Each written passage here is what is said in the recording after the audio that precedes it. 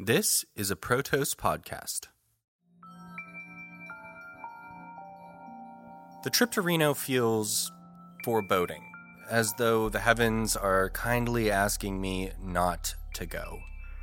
The entire drive is cloaked in a thick, sick, saffron yellow haze, as forests smolder for hundreds of miles and all at once. There's a sense of hopelessness mixed in with the smell of burnt wood, and everywhere I stop, it's clear that people are abiding by mask mandates, not because of COVID, but because it's hard to breathe outside. There's nothing picturesque, no mountain vistas or snow-capped peaks. There's almost no visibility at all. In fact, a fire-threatening Lake Tahoe is also threatening to shut down the highway that leads into Nevada.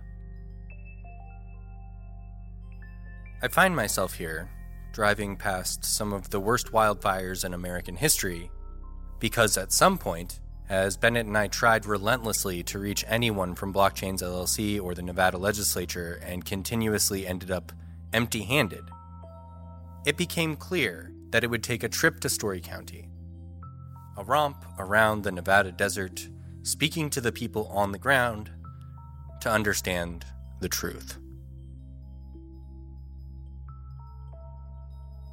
This is episode 4 of Innovated, Blockchain City.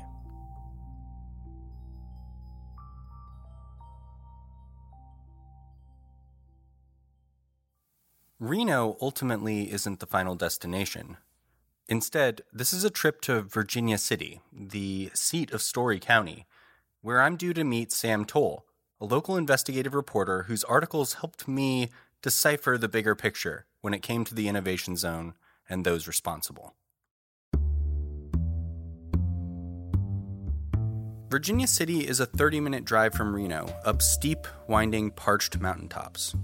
After you cross over a peak, you're greeted with a gorgeous sight. Nestled in a ridge is what looks like a classic 19th century mining town.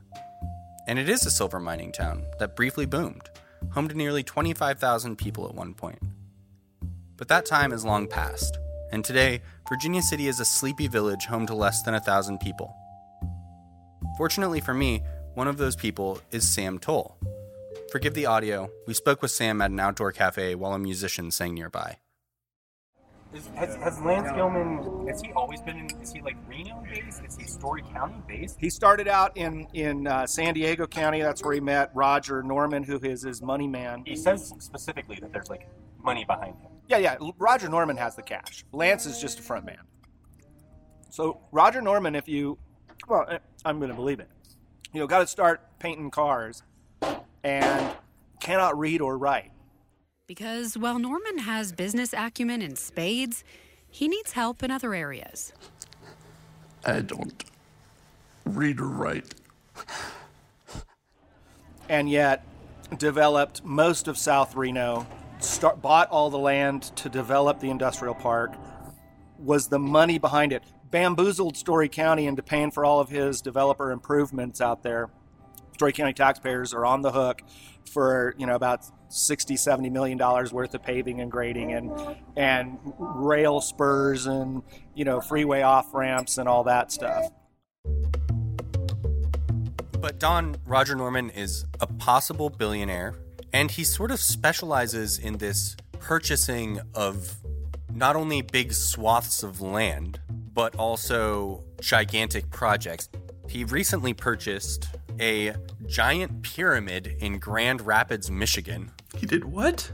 It's a 600,000 square foot structure. So this is obviously his next huge project that he's taking on. But this is kind of par for the course for him. He has purchased massive mansions in Florida for flipping purposes. He's bought and sold giant businesses out in San Diego repeatedly. And it seems like his home base is the Reno Sparks area. Yeah, and we're most familiar with his work in the Tahoe-Reno area because that's what we've been looking at for this series. And so he was the one who purchased and created the Tahoe-Reno Industrial Center, which now is home to Tesla, Google, Switch, and perhaps most importantly for our purposes, Blockchains LLC, and was going to be the home for this new Painted Rock Smart City. So he purchased up thousands and thousands of acres in this rural Nevada area and has now convinced a bunch of major companies to build out there, and in the process has taken this land that was originally worth $20 million and made it worth billions. Right, and he's lauded for that. I think a lot of people in the area acknowledge that the Tahoe-Reno industrial area has been a boon for Story County. And, I gotta be honest with you, Story County is fucking brilliant in terms of basically saying, as long as you're buying the property, we will give you a grading permit in 7 days. You can start building in a week, right? And that's righteous. So Lance came up here, partnered with Roger. Lance is the front man. Roger's the money man. Roger owns a $15 million mansion in Reno. Lance lives, if you believe the narrative, in an 800 square foot trailer behind the whorehouse. The louder one involved in this story arc is Lance Gilman. Lance Gilman is the notorious owner of the Mustang Ranch brothel. He is the public salesman for much of Don Roger Norman's business enterprises, helping him pitch these various pieces of land and stuff to the public. Lance Gilman supposedly lives at the Mustang Ranch with several of his other employees and is an elected county commissioner for Story County, which he's only able to do because he supposedly lives at the Mustang Ranch, a fact he does not love being widely reported. Lance is Mr. Magnificent. He's responsible for all this stuff. He owns the world-famous Story County Mustang Ranch brothel. He's a swinging dick. He was there representing not the taxpayers of Story County, but his financial interest, TRIC, and his soon-to-be new anchor tenant. So, and that's has been one of my beefs. It's like, dude, it's okay to be a swinging wheel, but if you're elected to represent the taxpayers of Story County, then you have not a pecuniary interest to them, you got one to us. The benefit to Story County, to Lance's credit, he was right. The industrial park was, piddling along when it started. Once he landed Tesla, it got global attention, right? And it became an anchor tenant. So all of a sudden, all this interest came out. Tons and tons of companies bought land who are paying taxes, right? Build properties that are being fully taxed.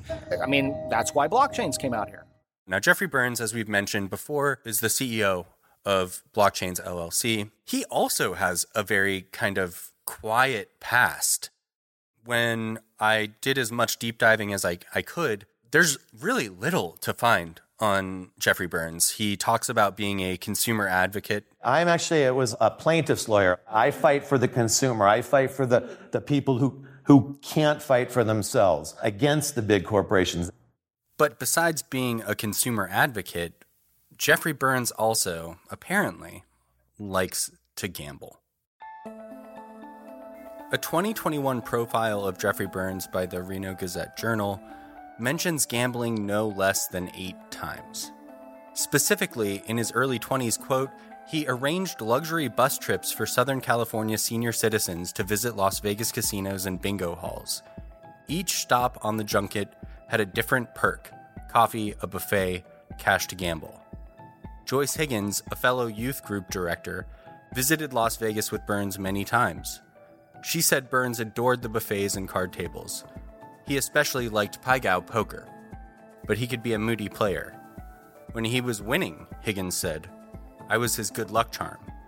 When he was losing, she couldn't be near him. End quote. He definitely made most of his money just buying Ethereum early. So he becomes a multimillionaire from doing that.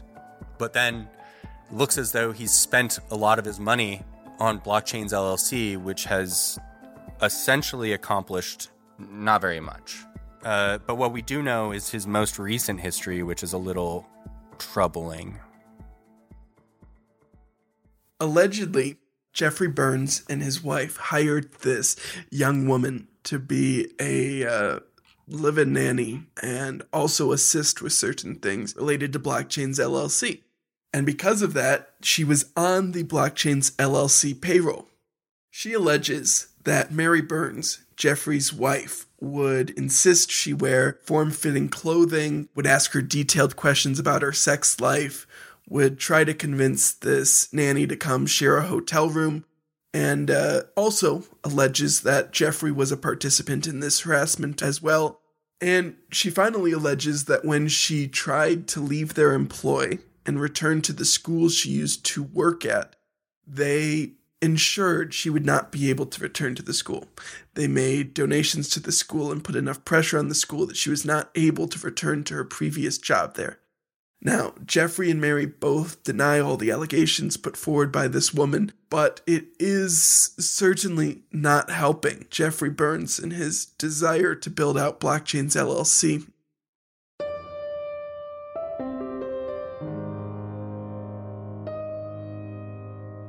A guy named Frederick Bastiat in the 1840s, wrote an interesting essay about the seen and the unseen, right? Politicians will bamboozle you or will foist something upon you with the seen, what the apparent benefits of whatever they're talking about is. But often it's the unseen, the ramifications of their actions that nobody could have foreseen, that ultimately decide whether or not it was a good idea or not. And most of the time, they have absolutely no forethought, and things either bite them in the ass or punch them in the face, depending on what it is that they're trying to push on you. So yeah, what's the scene here? The scene is, wow, a smart city and a company that can forge a quasi-government and chart their own course and be fiercely independent.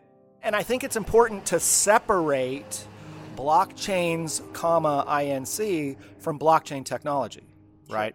Because, blockchains, what the fuck's their product? What are they selling? What's their revenue stream? How are they making money? Again, remind me, because I don't see anything that they're selling that generates revenue. What Jeffrey Burns proposed when he started his company was that it would be a blockchain technology incubation center, right? Where they would gather companies that wanted to develop this technology and flesh it out into its potential, whatever that is. I think that's fascinating. The state of Nevada is going to have another meeting on how they should proceed. To give folks who are listening a little bit of the history, so this all came as a bombshell during Nevada's 2021 legislative session. Nevada conducts business every 2 years, thank God, because anytime the legislature's in session, you got to watch your wallet and your liberty. But there was a bill that was proposed.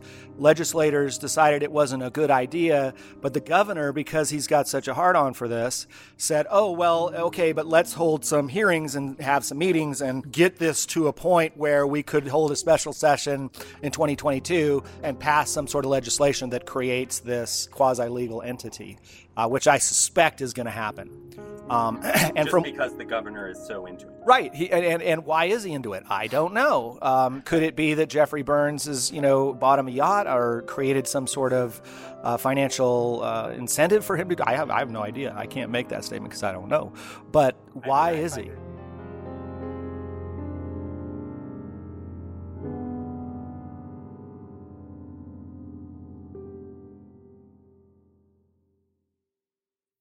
And this is how I leave Virginia City in Nevada.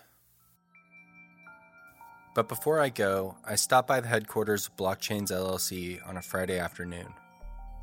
Funny enough, I later realize I've driven by Jeffrey Burns, CEO, the man, the myth, the legend. But by the time I know it, he's hopped in his car and driven off into the desert sunset. I wander around the parking lot of the company for a half hour, hoping someone will come out to chat. It's a silly hope. There's only one car in the lot that's designed to fit hundreds.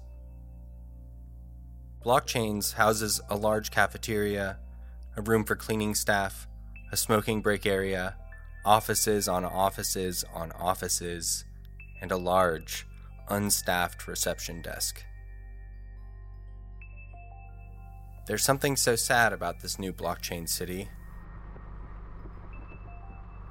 Something so lonely about life in the metaverse. Perhaps Jeffrey Burns expressed it best himself. Listen, the truth is, what we're attempting to do here, it's risky. It's a paradigm shift. This is either going to be the biggest thing ever or the most spectacular crash and burn in the history of mankind. And I truly believe it's going to be one of those.